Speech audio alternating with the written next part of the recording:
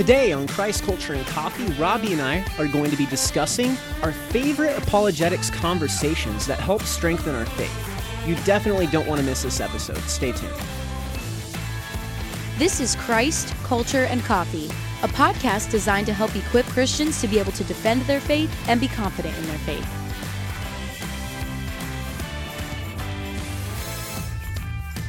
Hey, welcome to Christ Culture and Coffee. I am your host, Robbie Lashua, and I'm here with my awesome co-host, Tyler Hurley. Yes, we are super excited for this topic today. I'm really excited about it. I'm excited that this is our 101. Is that how you say it? 101st? 101, 101, 1. I was first, homeschooled, so 101 numbers don't work. I was too. 101. So. Maybe that's our... You know what? No. We should do a whole homeschool episode. I think we could churn butter. Yes. We could wear candles. Yeah, we could wear overalls and we could Birkenstocks. Yeah. Have you ever baked your own bread? Yeah. Yeah.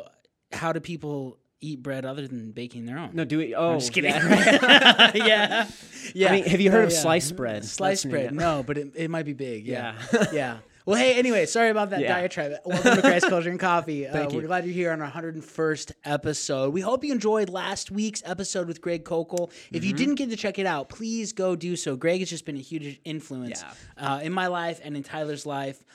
So please go check that out. Also, we'd love for you to subscribe to our YouTube channel, to follow us on Instagram, to follow us on the Facebook page, to follow us on our Christ Culture and Coffee Insiders secret. Well, it's not a secret, but it's a private group. That's true. On Facebook. A lot of cool stuff going on there. A lot of people sharing stuff, talking about interesting things, asking questions, asking for prayer, asking for advice. It's a really cool community. The best people are on there, and you definitely want to be there too. So that's right. Yep. Well, today we have a coffee tip. We always start our shows with a coffee tip. First of all, I do want to say this. I've missed doing a show just the two of us. Yeah, it's been a long time, actually. It has. And we had some awesome guests, but it's been great. But it's been a while. Yeah, I think it was, technically speaking, it was 5 special guest episodes, or was it 6? I'm trying to remember. We had the whole series over February. Yeah, so we had Brian Ferguson on, and then we had Mary Jo Sharp, and we had Mark Driscoll, and we had James Umber, and we had Dallas Wade, and we had Greg Kokel. So it's 6. 6, yeah. And technically, that was just supposed to be for February, but we had all these great people who were like, we got to get them in here. Yeah, and we have a ton. I have a list going of all these other people who want to be on the show, and we want to be on the show. That's great. So we're going to, hopefully keep doing it. But I did miss just me and you. I know. I missed us sharing. So it's good to be back. Just kind of doing a show it's like good. This, it's a bit more kind of back in routine, Yeah, things are getting back to normal. So this is great. It is. Well, hey, we want to share a coffee tip with you because this is Christ Culture and Coffee. We always share a coffee tip. This one comes from our behind-the-scenes guru, our videographer, our professional lighting expert, our go-to tech guy, Brandon. We love him, and we know he's watching right now because he's editing and everything, but he just does such an awesome job for us, and we couldn't do this show without him. But he gave us a really good coffee tip for today, and we've talked about the type of beans that you have in coffee. There's Arabica beans. Even last week, Greg Kokel talked about getting Arabica beans versus Robusta beans because those are trashy. Yeah, they're terrible. They're bitter. They're not good. It's not usually Folgers. That's usually what they put in cheap coffee. Right. But Brandon said, "Hey, quick tip," and I don't know if he was speaking from experience on this, but it seemed like it a little. He said, "Hey, when you go to the grocery store and you're buying your favorite bean, make sure it says 100% Arabica on it, because if it doesn't, they're blending together Robusta beans, and it does not taste as good." Yeah, and apparently he said they get around that by trying to say, "Oh, it's 100% coffee," right? And it's like, of course it's 100% Yeah, what did coffee. I think I was buying? Yeah, right. Are they putting like roots in it? Or are there pencil shavings in there? What's going on? Yeah, that is how they get around it. 100% coffee. Yes, thank you. I knew that. Right. You want 100% Arabica coffee. That is correct. Because that's the best bean. That's the one that tastes better. It has the better oils, all of that. So make sure you're always drinking 100% Arabica. Yes. Robusta is out. Do not Don't do it. drink that coffee. Yep. I've been there. I'm sure, Robbie, you've been there. Accidentally once, and my tongue has not recovered. Gosh. It was when I was 4. Was that like really hard on your faith? When you? It was hard on my faith. Why would a good God create the Robusta bean? It makes no sense. If God exists, why would he make this vile plant? Anyway, we've digressed a little bit, but that's your coffee tip for today. Good. Always drink Arabica beans. They're the best. Yes. Well, hey, why don't you tell everyone a little bit about this show? Because this was your idea, what we're going to be doing here, and I think it's an awesome idea, and it's going to be a lot of fun. Well, yeah, for you, those of you watching and listening to us out there right now, for those of you who have followed us for a little while and you saw Greg Koukl's interview last week, what's really interesting is Greg Koukl, we talked about it in that podcast, he made a big impact on us with apologetics, and then I was just taking the time to think through, okay, Tactics obviously has made a big impact, that book that he wrote. Yeah. And with the new anniversary edition and like everything that we talked about last week, I was thinking about it and I'm like, there's a lot of different apologetics tactics and discussions and conversations that Robbie and I have personally experienced or been involved in that really strengthened our faith. Yes. So I'm like, and I thought about it, I'm like, we never really shared them. Now, we've shared why apologetics is important to us in the past. We've shared some of our favorite things in apologetics, but we haven't discussed personally, hey, what apologetics arguments have made an impact in our lives? So that's the goal of this podcast today. We're going to be talking about a little bit more of a personal experience from our background in apologetics and why we are so passionate about our faith and what strengthened our faith. Yeah, absolutely. And so there's tons of stuff to unpack here, but we try to just focus down on some of the core things. Yeah, keep it down to a couple of key arguments or issues that really made an impact on us. Because I could argue for hundreds of different topics and arguments and things that have made an impact in my life, but we want to keep it down towards the core few. Yeah. We don't have 10 hours for everything. Yeah. We've got a whole podcast to go. We've got 100 episodes. That's true. We've been talking about this stuff. Yeah, that's right. But so why don't you go ahead and share, Tyler, what's one of these arguments that really made an impact on you, and why did it make an impact on you? Yes. I will say one of the bigger things, especially for me when I was younger, was determinism. That was probably one of the bigger pivotal moments in my faith. And that was probably about when I was in middle school going into high school. Okay. And what I mean by that is arguments against determinism. Because I had grown up hearing all these arguments from atheists or different off branches and denominations of Christianity or other cults or religions or people who taught determinism, meaning that we have a determined, predestined way that we're going to go, and we don't have any free will or choice in anything that we do. So, and then from the Christian perspective of hearing about that, in my mindset, I always thought, okay, if God is determining every single aspect of my life, then that would imply that he determines whether or not I am saved, and then also determines whether or not I would go to hell, and he's determining other people who go to hell that they're going to hell. Yeah. From the moment that they're created. And I thought that I really struggled with that early on in life, because I thought, if I'm predestined to go to heaven, then why live out a good Christian life? Because the thing is if I'm just predestined to do this, and obviously, like, there's answers for that were out there, but the thing is I'm sitting there and I'm like, this does not make any sense. And that was one of my biggest turnoffs from Christianity for a long time.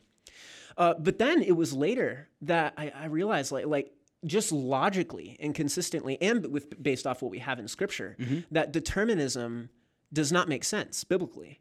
Yeah, I don't think the Bible teaches a deterministic I don't think so at all. Yeah, I think that the Bible teaches that we have free will. And when I realized that, and when I had mentors and people coming in my life and speaking about that and saying, like we choose our faith, and like realizing that, it was kind of an eye opener for me, seeing that's a direction that I want to head in more with my faith, and studying passages or just philosophical arguments. Why is my faith not predetermined, basically? Yeah. No, that's a really great question. Well, and it has so many implications. It does, yeah. Right? I mean, if you think about if everything's predetermined, because I often think about it like this: like, if everybody gets to heaven in the end, universalism, right? Which isn't that's not determinism, right? But let's just universalism makes this a real silly world. Yeah, everyone makes it. Everyone goes to heaven. what does this life matter for at all? Unless if there's no choices to be made or decisions that have impact on anything, it makes this a silly world. But I think too that determinism makes this a silly world. Mm-hmm. Why did God make a world where he made every little detail happen according to exactly what he's determined in order to send a bunch of people to hell and send a bunch of people to heaven? I mean, against their will, because they don't really have a will. Yeah. Why didn't he just make people in heaven who he would have sent there? Like, it seems like this is just a gigantic waste of time and energy and pain and suffering when he could have just forced the ones who would have believed him to go. Yeah, I completely agree with that. It makes no sense of how the world is. It makes it a silly world. It doesn't. And then, like, not only that, like, some of the things biblically and in Scripture that were convincing me of this. I mean, there's tons of passages, but one thing, this is just philosophically what made sense to me, is hearing through, I mean, reading about in Scripture about when Jesus was tempted. Yes. By Satan. And so when I read that passage, when Jesus was tempted by Satan, and then knowing biblically, Jesus never sinned. He was perfect when he was on in this world. Yeah.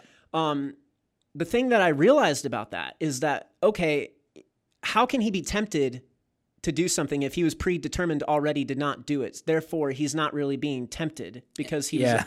So is the Bible lying to us? That's what I thought. Or was he tempted? Exactly. Those were the only two options. That was the thing. So I'm thinking, so that was a pivotal thing for me. That's cool, man. And then when I started to kind of think it through, it just doesn't make sense. So I realized, no, biblically, if it says Jesus was tempted by Satan, like you said, there's two options. It's either the Bible's lying to us or we have free will. We have choice, right? Yeah. Jesus had the choice to give into the temptation and he chose not to.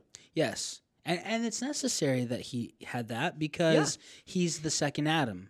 That's right. Right? Yes. We see that all throughout Romans. Adam was given the same choice. Mm-hmm. Are you going to obey what God says, or when temptation comes, are you going to disobey? So it's really important Jesus triumphed in that way. Yeah, it is. For us, right? You were absolutely That's what was right. supposed to happen. That's a great point, Robbie. I couldn't agree more. And so that's just a brief explanation, but that's kind of one of the early on. That was one of the first things and doubts I had in my mind, and something that, like, through a reasoning and apologetics and through studying Scripture and hearing philosophical arguments against the idea of determinism, that's what convinced me even further that Christianity was true, and it strengthened my faith. That's awesome, man. Yeah. We've gotten actually, out of all the topics we've done on this show, believe it or not, other than for some of our atheist friends out there who've been upset at some of the videos we've done and coming in and attacking the video, and we love it because it helps our algorithm, so whatever. It's great. Yeah, it is great.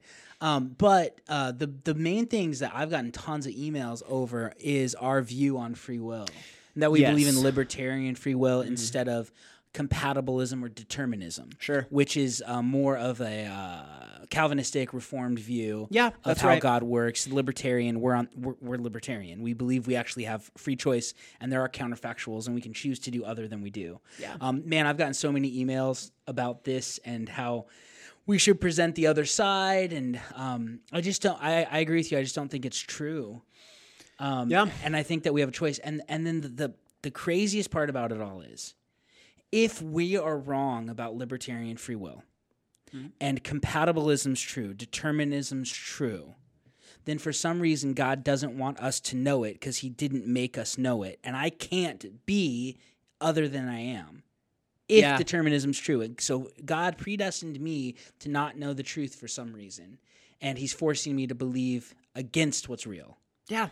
And I can't get out of it. Yeah, it doesn't make sense. That's a hard pill to swallow too, you know. Yeah, and then I'm going to be honest too. Like another big part of it with determinism in general, for me at least, was I'm thinking too personally. Well, the reason I struggled so much with Christianity in general when I was learning about determinism, and people saying that that's basically how it worked, was I could not get over the fact that it would imply that God was literally creating people to send them to hell. Yeah, it does, and that I could not get over, because the thing is, even if it is true, that's not a very loving God, in my opinion. Yeah, it's not. And a lot of atheists bring up that argument, and you know what? It's because they're right.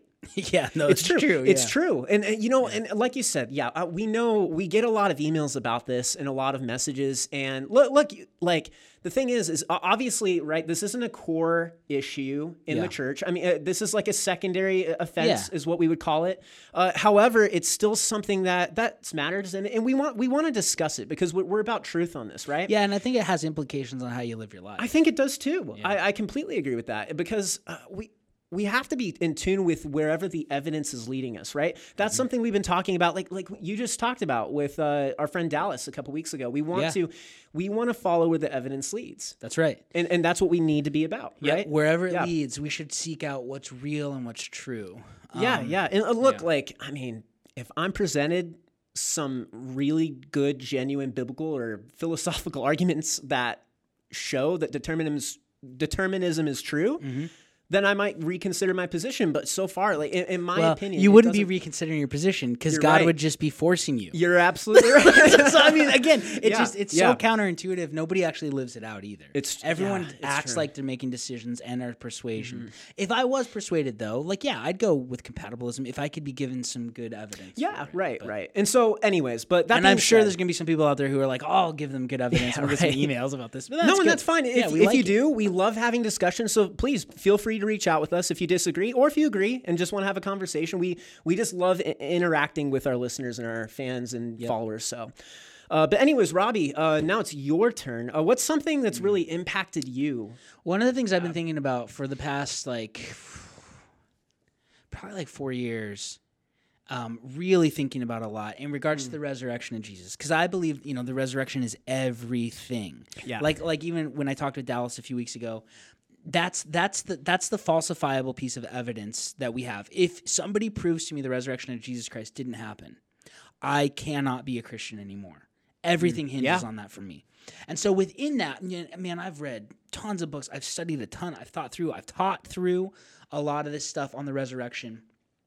And one of the most fascinating pieces of evidence to me is the followers of Jesus following him right after he rose from the dead. And you can break it down. There's really 3 types of followers that believed Jesus rose from the dead and went about telling people that, claiming it, and then they were willing to die for it. One of the types of followers are his disciples, who were his friends. Mm-hmm. Another type is his enemy, and so you'd have Paul, right, who hated the cross and hated who Jesus was and was killing Christians, and then he flipped sides.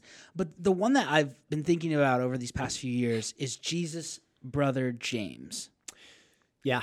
This blows my mind, and I really don't think he gets talked about enough with the strength of this argument, all right? Because here's what we know about him.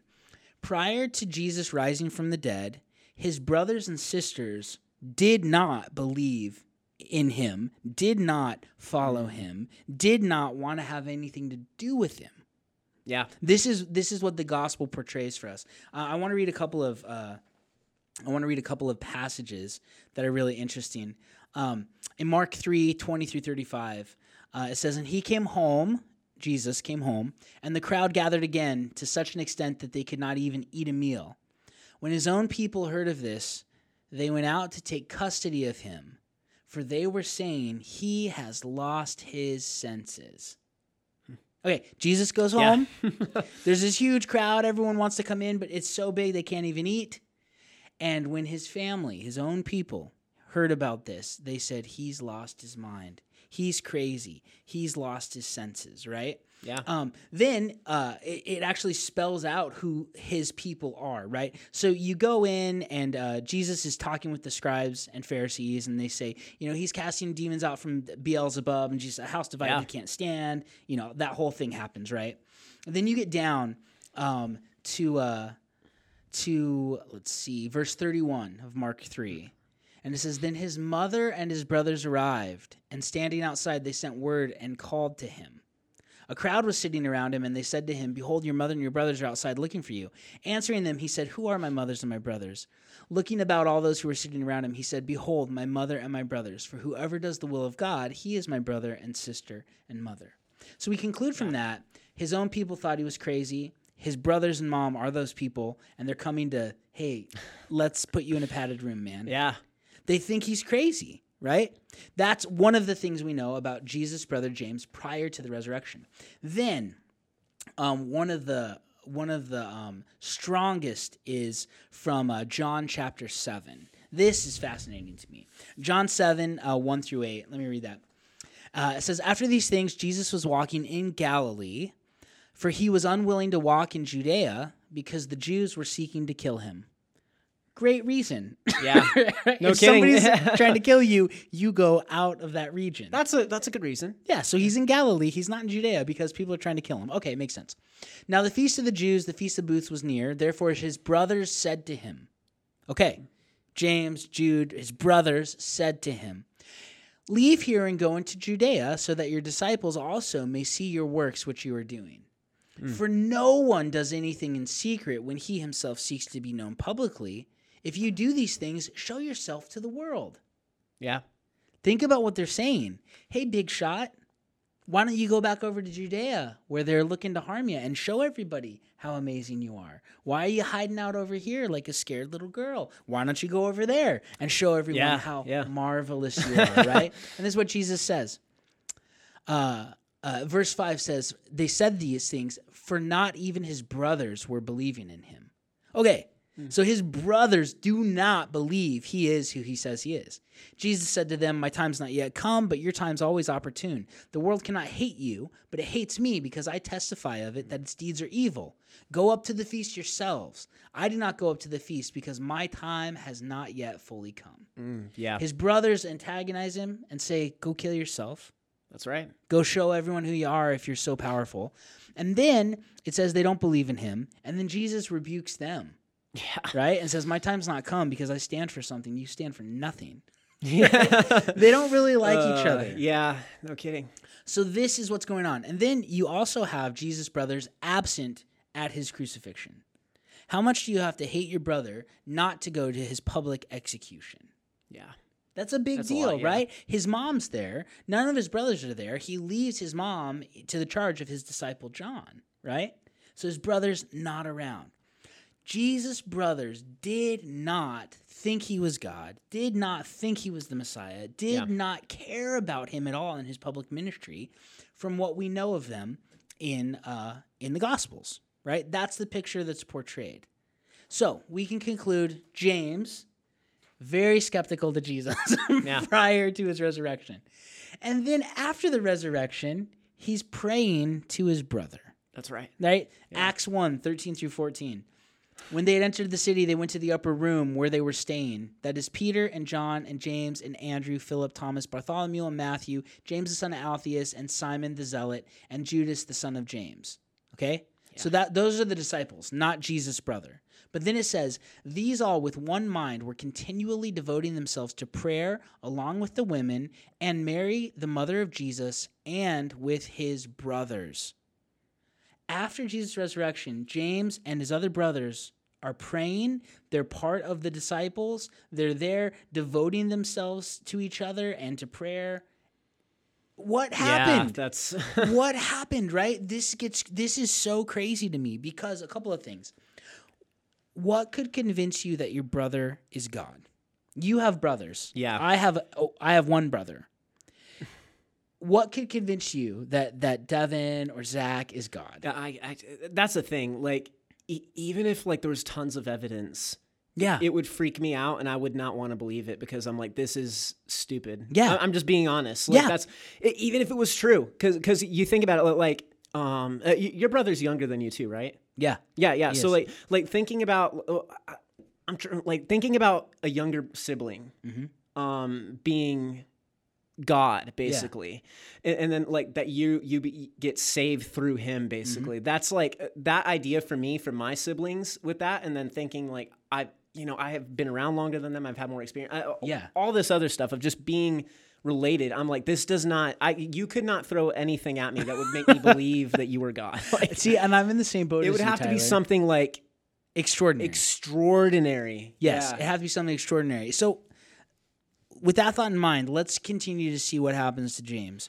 So he becomes the head spokesman of the church that worships his brother as God in Jerusalem. He becomes the head of the church at Jerusalem. right? Now, this is interesting. We have mention of what happens to Paul, or to James. So Paul mentions James' leadership in Galatians, and he calls him one of the pillars, right? James is very prominent. In Acts 15, when they go to have this huge church council it's called the Jerusalem Council, but the argument is, what do the Gentiles have to follow from Judaism? The Old Testament law, what do they got to follow? James is the one who makes the decision. Yeah, and it's crazy right. because you go, why James? Like, he's Jesus' brother. He wasn't even a disciple, right? It's a really big flip in opinion and thinking, yeah. But now he is devoted to this movement that says his brother is God, his brother rose from the dead, and he, according to church tradition and other non-scriptural sources, dies for his faith. Eusebius, he was an early Christian historian. He quotes Josephus, he quotes Clement of Alexandria, and he quotes Hegesippus mentioning Jesus' brother James becoming a martyr. And we don't have time to read all that was written about this. But basically, it talks about how James was thrown from the pinnacle, from the edge of the temple, and then was beaten with a club. Why? Because he was claiming that his brother was God. So he didn't really get a lot of power out of it. He didn't get sex from it, and he didn't get money from it. He got beaten for it and chastised and killed for the belief that his brother is God. And he had to say his brother was God. That's another thing. Like, which is a really hard pill to swallow, right? I'm just saying, yeah. So this is what I've concluded about this. I've thought about this a lot. What could convince me that my brother is God to the point that I would die for that belief? And to be honest, nothing. Nothing could convince me my brother's God, and nothing could convince my brother that I'm God. Yeah. Right? And here's why. Even if my brother rose from the dead and appeared to me, I wouldn't believe he was God. Would you believe your brothers were God if they rose from the dead? No. No. Now, this is interesting. So we're saying, okay, he rose from the dead, which that's why James converted. That can't be the only thing. Because that wouldn't convince me, and it wouldn't convince you, right? And it wouldn't convince our brothers if we rose from the dead that we're God. Here's what I've thought about.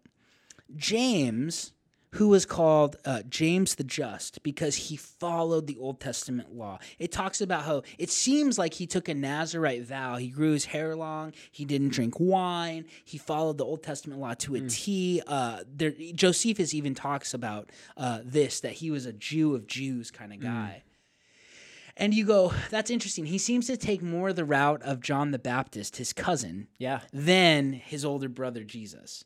And I don't want to get into the psychology of the second-born brother having like this really prominent, Messiah figure brother, literal Messiah figure brother, right? It's kind of crazy to think about. I'm going to be my own person, and I'm not going to be like him. I'm going to be more like this, right? You can kind of see that happening with James. But James is very just. James keeps the Old Testament law. We know this from a ton of different sources. What could convince that type of guy that his brother's God? Well, after the resurrection, he was convinced, and before he hated him, right? Yeah, that's right. This is what I thought about. If Jesus really is sinless, right? If he's really sinless, if you had a sinless sibling, you would hate him. Yeah. Because your mom all the time would be saying, why can't you be more like Jesus? And she would be right. It wouldn't just be her crazy perspective. Like, she'd be right. And you would know he never did anything wrong. And you as a brother would have a front row seat to this dude's perfection. Yeah. And you'd hate him for it. Because he's a goody two-shoes who can never get in trouble, who never does wrong, who won't cover for me. Yeah. Right? Hey, just tell mom that I can't. No, I'm not going to lie. Right? Come on, man. Like, just, right? Yeah. James, being the second oldest brother to Jesus, had a front row seat to Jesus' perfection. But if you had a sibling that really was perfect, you'd hate him. And that's exactly what we see in the Gospels, right? Yeah. They hate him. But if you had a sibling who was perfect, who then also rose from the dead, those two things had to have happened together to convince James to believe his brother's God and die for him. I wouldn't believe my brother's God. My brother wouldn't believe I was God if I rose from the dead. Because we know that we're imperfect. We know the bad stuff each other did. And part of that is there's a couple cases of other people rising from the dead in Scripture, like Lazarus, for example. So and nobody thought he was God. Yeah, nobody did. Yeah. I mean, the guy who was God rose him from the dead. Like, he's the one who told him, like, hey, get up and walk. So it's like... Like, that's the thing. So, yeah, it takes more than just a resurrection. You have to know, like, he had to be perfect. And that's a great case. And nobody's in a better... This is interesting. Yeah. So, Peter, a disciple for 3.5 years, you know, you could trick him that you were perfect. And he could have a weird view of you're this really awesome figure. Yeah. Paul, who really didn't know Jesus prior to the resurrection, he doesn't know. He didn't have... James, being the brother, growing up with him, front row seat to see if this guy ever sinned, even more so than his parents. I was going to say that too. Because parents leave kids at their house alone. Parents are out of the... Siblings really know what the other siblings are like. And parents also, some parents also have this mentality. I've known people like this, I'm sure you have, where it's like, you know, their kid could do no wrong. Oh, yeah, exactly. Mentality. Sure. And so you could convince a parent that their child was perfect. Yeah, you could trick a parent into that.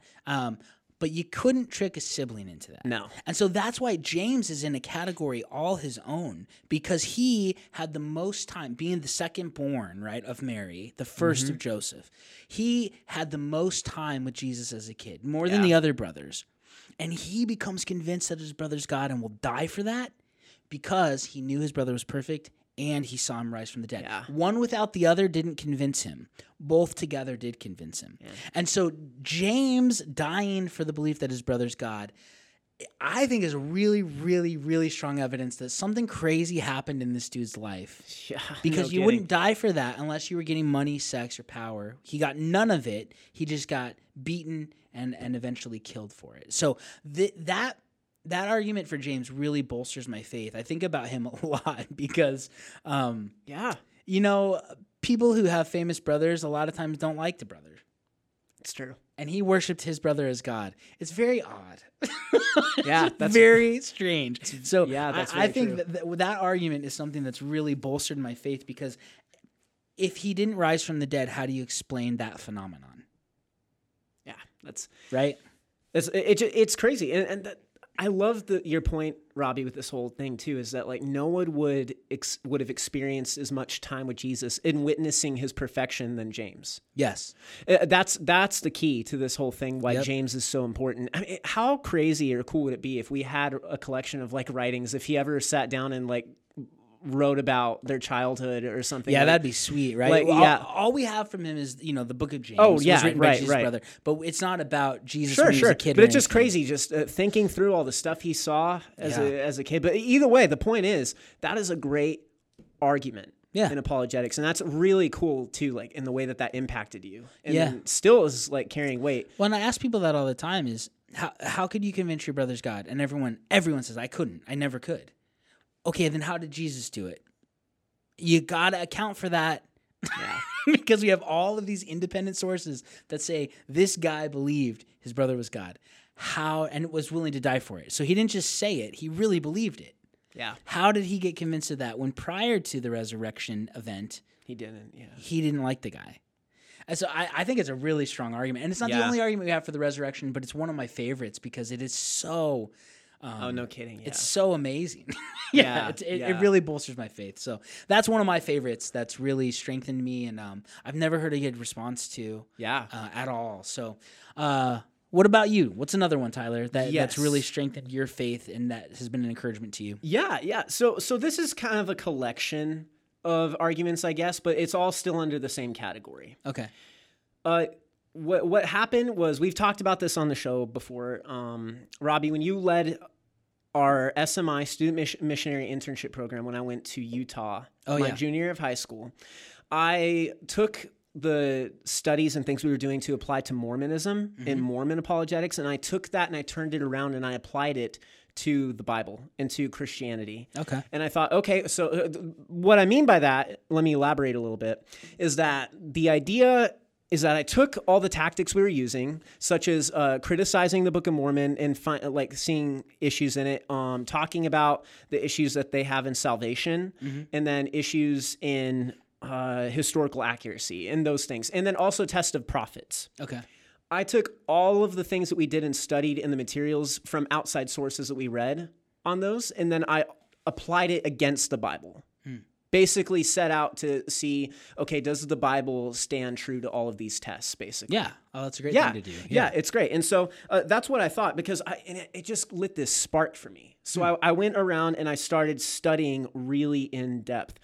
For starters, historical accuracies. That was something that I started with looking into and investigating. Now in the Bible. In the Bible, yes. Because in the Book of Mormon, there's historical inaccuracies all over the place. Yes, that's correct. And like some of and we've talked about Mormonism quite a bit on this podcast. And like just vaguely, like a couple things that we know in Mormonism, like historical inaccuracies. Like you see in 1 Nephi 18:25 that it says that there were horses in the Americas, which there were not horses during that time. Not time. Before the 1500s. Yes, the Spaniards brought horses. Yeah, we have a record of that, and that's supposed to be the Book of Mormon was supposed to be completed by the 4th century AD. Yeah, that's around completely, that time frame, right? Mm-hmm. So this is what would that be? 1100 years before horses. Before horses, yeah. And then you got that, and then other accounts where they talk about steel or glass, and when those were not actually invented by that time. They weren't even in Europe. They weren't even anywhere at that time. They weren't anywhere at that time. And those things, like long story short, those type of inaccuracies lead you to believe, okay, then this seems more likely that a guy living in the 1830, 1850s sat down and wrote an account that he said was from God. Like that. That's just in my opinion. His history, and he didn't know about history. No, that's true.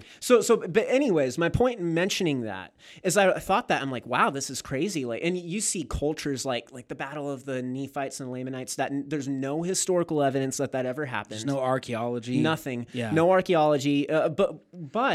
So looking at that, I thought, okay, well, what if I took like some of this historical accuracy like tests basically, and read through passages in the Bible to study, and see like, okay, does it also have issues like this? Yeah. So I went through, and then you can see all throughout Scripture. We've even done episodes on archaeology, where it's insane how much historical archaeological evidence that there is for everything we have in Scripture. Yes, like every single culture that has been around. Like we have evidences that they existed like throughout, like obviously ancient Rome. It's like, sure. Clearly that like everybody knows ancient Rome. Persia, Assyria, Nineveh. Like I've literally seen a part of the gates from the Babylonian Empire. I've literally seen Canaanite artifacts. I've literally seen Philistine tombs and artifacts. Yeah, that's the thing. It exists. And these cultures aren't really around anymore, obviously, like were back then, obviously. But the thing is, we still have all this evidence like showing that this is what occurred. Yes. And that not only that, you see like just the lineage of his history, like with historic kings in the Scripture. And we've talked about it. Actually, wasn't it... Gosh, who was it? It was one of the prophets. It was Prophet Isaiah, his signet ring, right? Yeah, Is that they what we just talked found about? that not too long ago. We did a podcast on that, didn't we? I don't know if we did a podcast. No, maybe not. We just talked about it. Right. Okay, we talked about it. That's right. But either way, like there's tons of historical evidence that you have. Yep, and they're uncovering more all the time. Yeah, and it keeps growing. And so that for me, I discovered that around this same time frame, and I was looking into it, and I'm like, yes, this is crazy. And then through that, well, and a point with that too, I think is that archaeology being accurate with the Bible doesn't mean that the supernatural truth claims of the Bible are true. Yes. But if the Bible was crazy off with his history and people groups, and there was no evidence for some of the stuff it talked about, or a lot of the stuff it talked about, like the Book of Mormon, then why would I even think to trust it when it came to supernatural things? That's right. Thank you for elaborating that for me. But yes, you are absolutely right on that. Because it doesn't make it completely true. Oh, but of course. Without it, I would have serious doubts about it, like I do the Book of Mormon. Yes. And so that's what I was doing. And my purpose in mentioning the historical accuracy point is because when you take the same things that you're applying to other religions and you see issues in it, and then you take it to the Bible and it stands its own ground, it gives you a little more confidence. Because you look at it and you're like, okay, well, for one, the Bible's more accurate, but then you look at like the other scriptures, not just the Book of Mormon. I've done this in the future with other religions and belief systems, but you see like throughout other worldviews that the Bible is very accurate compared to other accounts that you see. It is. Yeah, and so basically that was a driving point for me. But with that, you get on to seeing in the Book of Mormon also that I have a book that collected on this too. There were, and I wrote the number down. There were 3,000 to this day. It keeps changing. There are over 3,913 changes to the Book of Mormon from the original version. Yeah, and that's significant because we look at the Greek New Testament and we make translations into English or Cantonese or Spanish or whatever. Yes. And so there's variation in how it's translated.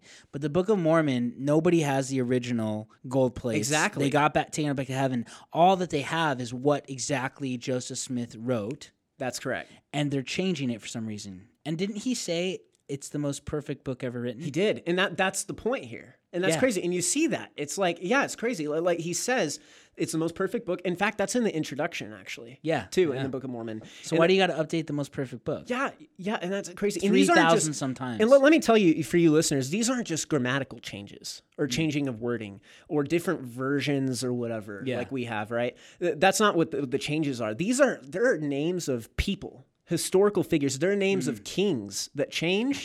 There are names of different cities being listed. There's and then also like just overall doctrinal changes that were made. Yeah, and so we see that, and you don't see that with the Bible.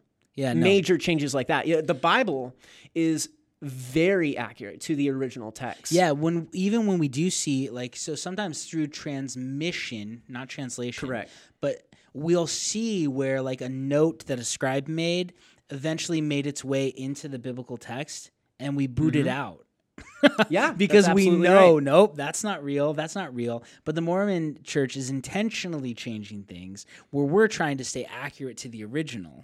Yes, it's almost like the opposite method. Yes, that is absolutely correct. Yeah, and so basically, all that being said, though, the cherry on top with this, like the icing on the cake, was getting to the point of salvation and then prophet testing. Those two things. Let me start with the prophet testing real quick. Obviously, we've talked about this on the podcast before. Yeah. We did a whole series on prophet testing. So if you go back and you want to get a little bit more information on that, I strongly suggest you go and listen to those podcast episodes. Yeah, the ones on Mormonism specifically. That too, but I was also saying we took the prophet test and we also applied the it prophecies. in the prophecies. Done it a lot. Yes, we've done it a lot. But basically what I'm saying here is if you take the Deuteronomy passage. Deuteronomy 18. 18, yes. Where you apply the test of a prophet that if they speak that something will happen in the name of the Lord and it does not come to pass, you should not believe them nor be afraid of them. Yeah, that's what God says. That's what God said. Yep. That was the test for a prophet. Yep. So we went through, and we did this in our training. We applied that to tons of different Mormon prophecies. And then you can see like majority of them, if not pretty much all of them, did not come to pass. Yeah, a lot of them don't. Didn't happen at all. It didn't happen, but then you turn that around and you look at prophecies in Scripture, like we went over in that series, or Jesus himself, the prophecy of the temple being destroyed. Yeah, and that came to pass generation after he died. Yep. And so you see all of that taking place, and it's like it blew my mind. Comparing that and seeing, okay, so the Bible stands its own ground on the test of a prophet. Yeah. But the Book of Mormon does not. And so seeing these comparisons, it strengthened my faith because I'm like, yes, I can believe in Scripture. And then lastly, and this is the most important part for me. Lastly, salvation. Okay. The way that salvation works in Mormonism is in Moroni 10:4. It says you basically you pray and you ask God, are the things in the Book of Mormon that I read, is this true? And God will reveal it to you. Right? Yeah. That's the gospel to Mormons. Yep. If you pray after reading the Book of Mormon, read the Book of Mormon. Yep. Read Moroni 10:4, and then pray about those things. Ask God to reveal to you that is true. Then He will reveal to you if it's true. Yeah. Right. That is solely based on feeling. And then we see all throughout Scripture, and then Jeremiah, that the heart is deceitful among all things. Yeah. We see in several different, and just in life in general, we know that like Proverbs lean not on your own understanding, right? Lean on your not on your own understanding, and then on top of that, just in general, I make stupid decisions all the time based off my feelings because something felt good for the time doesn't mean that it was right. And it's like just that mentality is not something I want to be trusting my salvation for. No, I agree. Yeah. Yeah, but then you see on Christianity, the salvation is by faith alone. But whereas in Mormonism too, and of course there's more to that. It is also believed in Mormonism that after you become a Mormon, you have to adhere to the doctrines and ordinances. Yeah, you got to work. And you have to work hard, in order to get to the highest kingdom of heaven. Yeah. Whereas in Christianity, it is a free gift. It's just through belief and trust in Jesus Christ as your Lord and Savior, and then you have salvation. There's no other level of heaven that you need to get to. There's no work you need to put in. That's it. You're secure. You're adopted. You're secure. You're in. And it doesn't have anything to do with what I do, what I put into it. It's something that someone else did for me. And that's the thing. And so that is the key to this whole thing, right? And then that's what we've talked about on this podcast before too. And then that's what you just talked about earlier is that if Jesus didn't rise from the dead, then Christianity doesn't everything hinges on that because if he paid it all on the cross, how do I really know he did it? Well, because he proved it by doing this crazy miracle and rising from the dead. Yeah, so maybe he really did die for me on the cross. Yeah, he really did accomplish something there. Right. That's the whole idea. But yeah, you're right. And the free gift of salvation sets Christianity apart from every other religion. Yes. Every other religion says, I'll earn it. Christianity says, Jesus paid it all. That's correct. Yeah. And if you just believe, he'll give you this gift. Yeah. And it makes sense with reality too, because I'm a dirtbag. Like you're a dirtbag. Like we're not good people. If you mean perfect. Yeah. We're not. We screw up all the time. We've got issues. How can you even think you could go about proving yourself to a perfect God? It's stupid. Right. I need something different. I need a lot of help. And that's what Christianity gives. So it actually makes sense of real life too. Yeah. And because I know myself and I'm not there. Yeah. And so awesome. Basically, long story short, that was a collection of things that really was a pivotal moment in my faith because I was taking all of these tactics and all of these things that I was learning about Mormonism and the issues it had, and I was applying it and reversing it back on the Bible. Yeah, which you should do. Yes. Which if we're attacking a worldview with these arguments, we should be willing to take the arguments ourselves. Yeah. Yep. And so I did that, and then I looked at it and I'm like, yeah, it stands all of its own weight, like with these tests. It makes sense. And so that really strengthened my faith. So overall, just becoming, and actually through that process, that's what led me to wanting to get into doing ministry work and eventually going to school and studying that's further. Awesome. So that was like a very pivotal season in my life. So like working way up from back when I was younger, growing up in the church, and then again, like learning more about how determinism isn't the only explanation. Yeah. And then growing from that into studying Mormonism and then applying that apologetic method to the Bible. Yeah. Made me realize that Christianity is true. That we have some confidence in what yes, we believe and all in. of that came through apologetics. That's cool. That's really and cool. That's just such a crucial point in my testimony and my strength and in my faith, and it's just made a huge impact through those. Well, and it different encourages you to arguments. keep. It encourages you to keep studying and keep pressing in. Yeah, because yeah. Again, every time I dive into a subject where I'm like, oh, geez, that seems a little crazy, or oh, I don't know, is this a mistake? Yeah. You press in, and God proves Himself. That's right. With evidence and reasoning, not just with a feeling. I completely but agree to you that. can really dig into Christianity and see the validity of it. Mm-hmm. It's awesome. So and like I get nerdy about it too, because it's fun. Because it's like you go on this whole tangent where you start, like when you're studying. Sometimes I've done this where like I go through and I'm getting super in depth, and one thing leads to another, and then by the end of the whole like study overview, I'm like my mind is blown because I'm just constantly, the more and more I dive deep into scripture, I realize that it's true. Yeah. It keeps proving itself over and over again to me. Yep. No, And that's so what it's it just- does. yeah. That's awesome. Yeah. And so that's just super crazy. That's cool, man. Well, the second one that I had for today to share Yeah. was I don't know how to exactly frame it, but the idea that the Christian worldview is set on a future hope. Yeah. Because this is the thing. The Bible talks consistently about how we suffer And what gets us through suffering is fixing our eyes on the future hope. Yeah. Right? The future hope. And hope is being assured and secured that something better is coming because you have good reasons to believe that it's coming. Yes. Right? It's not wishful thinking. It's a secured hope. And the Bible talks about this like in so many different places, right? Let's see. I got a couple of verses here that I think are awesome. First Peter 1:3-4. It says, "Blessed be the God and Father of our Lord Jesus Christ. According to his great mercy, he caused us to be born again to a living hope through the resurrection of Christ from the dead." Right? To an inheritance that's imperishable, undefiled, unfading, kept in heaven for you. We have a living hope. And this is something that I think Christianity, again, has that other worldviews don't. So Buddhism says the end goal is to become nothing. Mm-hmm. Right? The end goal, to eliminate suffering, you have to eliminate desire in your life, and you have to become one with the one. Nirvana isn't a place, it's nothing. It's not space, it's not time, it's nothing, right? Mm-hmm. And you're supposed to be absorbed into the nothing of the one. Yeah. Is that a future hope? No. That sounds terrible to me. And, that's they would say it's because I'm wrapped up in all of the stuff here, but that doesn't sound good, to become nothing. So that they don't have future hope. They have nothing, literally. The atheist answer to what's coming next is you're going to become worm food. You're dirt. You do not exist after your body stops functioning. There is no immaterial you, according to the naturalistic, atheistic worldview. And so what's the hope of the atheist?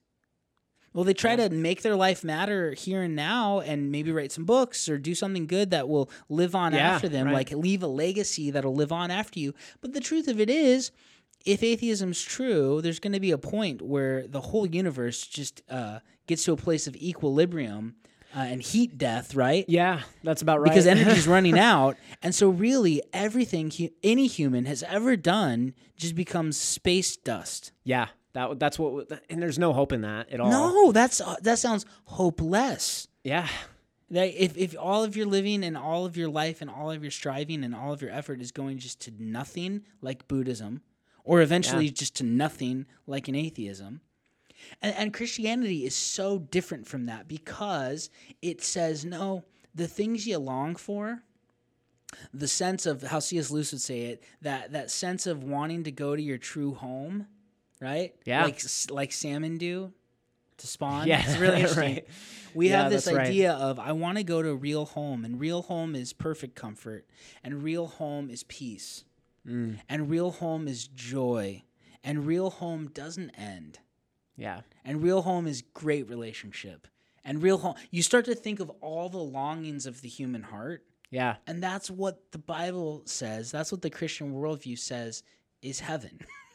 That's coming for us. To be eradicated of sin, to be freed from the presence of it, to not have it messing with us anymore. Yeah. Perfection. That's what Christianity has. And it tells us, listen, we have a well-founded hope because in time, space, history, a guy rose from the dead, showing us that, man, we should probably listen to the things he said. The guy who rose from the dead said, I'm going to go prepare a place for you. And don't worry, I'm going to come back. I'm going to get you, and I'm going to bring you to where I'm at. Right? Buddha didn't go to nirvana and then come back. He became enlightened, but he didn't become nothing because then he'd be nothing. Well, and not only that, he didn't tell anybody how to get that. Like he just said, "Oh, here's an idea of how you can do this." Yeah, but it here's wasn't what you got to do: desire not to desire. Yeah. But it's like, but Jesus, like he shared, he's like, this is the way to get to heaven, right? Like he made it clear. And he gave a verified miracle of rising from the dead that was a public event. Not, an angel came to me in a cave, like Muhammad said. Yeah. Not Jesus and Heavenly Father came to me in the woods when I was alone, like Joseph Smith said. Not, I became enlightened under the tree, like Buddha said. Yeah. Jesus said, I'll show you I'm legit. 500 people at one time saw me. A group saw me multiple times. My disciples saw all of these things. So he's probably worth listening to because he actually did something that other people have verified. Yeah, and that's just so great. Yeah. There's a lot of beauty in that. There is. And so we do have a well-founded hope. Mm-hmm. And that's the only answer, I think, that's adequate when it comes to suffering. Yeah. And the Bible's clear on this. Like, listen, suffer for a little while. We're going to have suffering. We don't want you to not understand this. There is affliction for a time, but there's a better day coming. There's hope for the future, right? That makes the suffering seem smaller. That makes the suffering minuscule. In light of the glory, Paul says, in light of the glory that awaits us, right? Yeah. Let me read this verse. Romans 8:18. Paul says, "For I consider the sufferings of this present time, they're not worthy of comparing with the glory that's to be revealed." Yeah. And this is nothing compared to that. And if you're fixing on the future hope that actually is coming, because it's well-founded, it's not wishful thinking, Christianity has something very well to say for what you're going through right now. Yeah. No other worldview has that, because the atheists suffer just like Christians do, right? Mm-hmm. Cancer happens to them, tragedy happens to them, Alzheimer's happens, wars happen. And what do they have to look forward to? Nothing. Literally, you're becoming nothing. The Buddhists, they hope to become nothing. Yeah. Christianity is the only thing that actually has true hope, and the longings of the human heart are what future is going to happen. Yeah, that's right. Which is just awesome. And so that's one of the things too. The argument from hope. Nobody else has something like that. Nobody has something big like this. Yeah, that's right. And then obviously, like the whole key here too is the hope is found in what he did, and that it's verifiable. Yep. It's like there's just so much evidence and truth that you have to go with, like, the hope in general. It's a well-founded hope. That's what I mean. Yeah, it's a well-founded hope. Thank you for that's exactly what I was we have a story about what's to come, but we also have good reasons to think it's real. Yes, there you go. That's exactly what I'm getting at. Atheists don't even have a good story of what's to come. No, you don't. Buddhists don't even have a good story of what's to come. We've got a story, but we've also got reasons to think it's real. Yeah, which is true. Awesome. That's right? true, and that's why we're here. That's why we do the podcast. That's why we because the thing is we believe that there is apologetics arguments out there for reality that fit with biblical thinking, and that's what we're applying. That's what we're applying our arguments to. Yes. And then it helps you see that this hope is real, right? Yeah. And C.S. Lewis, even, like, one of his arguments I think is really good. Yeah. Is he had like an argument. I don't know if you'd call it like an argument from appetites. Sure. But how he said it was, we get thirsty, and it's really great because there's actually water that can quench our thirst. I love that. We get hungry. And, oh, man, it's awesome because there's actually food that can quench our hunger. We want to have sex, and, wow, there's actually sex to be had that can quench that lust, or that just desire for sexual, partnership. And he said, we also have this desire to be better than we are and to not screw up. We also have this desire for true home and peace. And if there's always the fulfillment of these other appetites, there probably is the fulfillment of these appetites we have somewhere. And that's why heaven must exist. Yeah. Isn't that good? Yeah, and that's right. And I really think that that's true. We have these longings for perfection, for peace, for good, for true joy.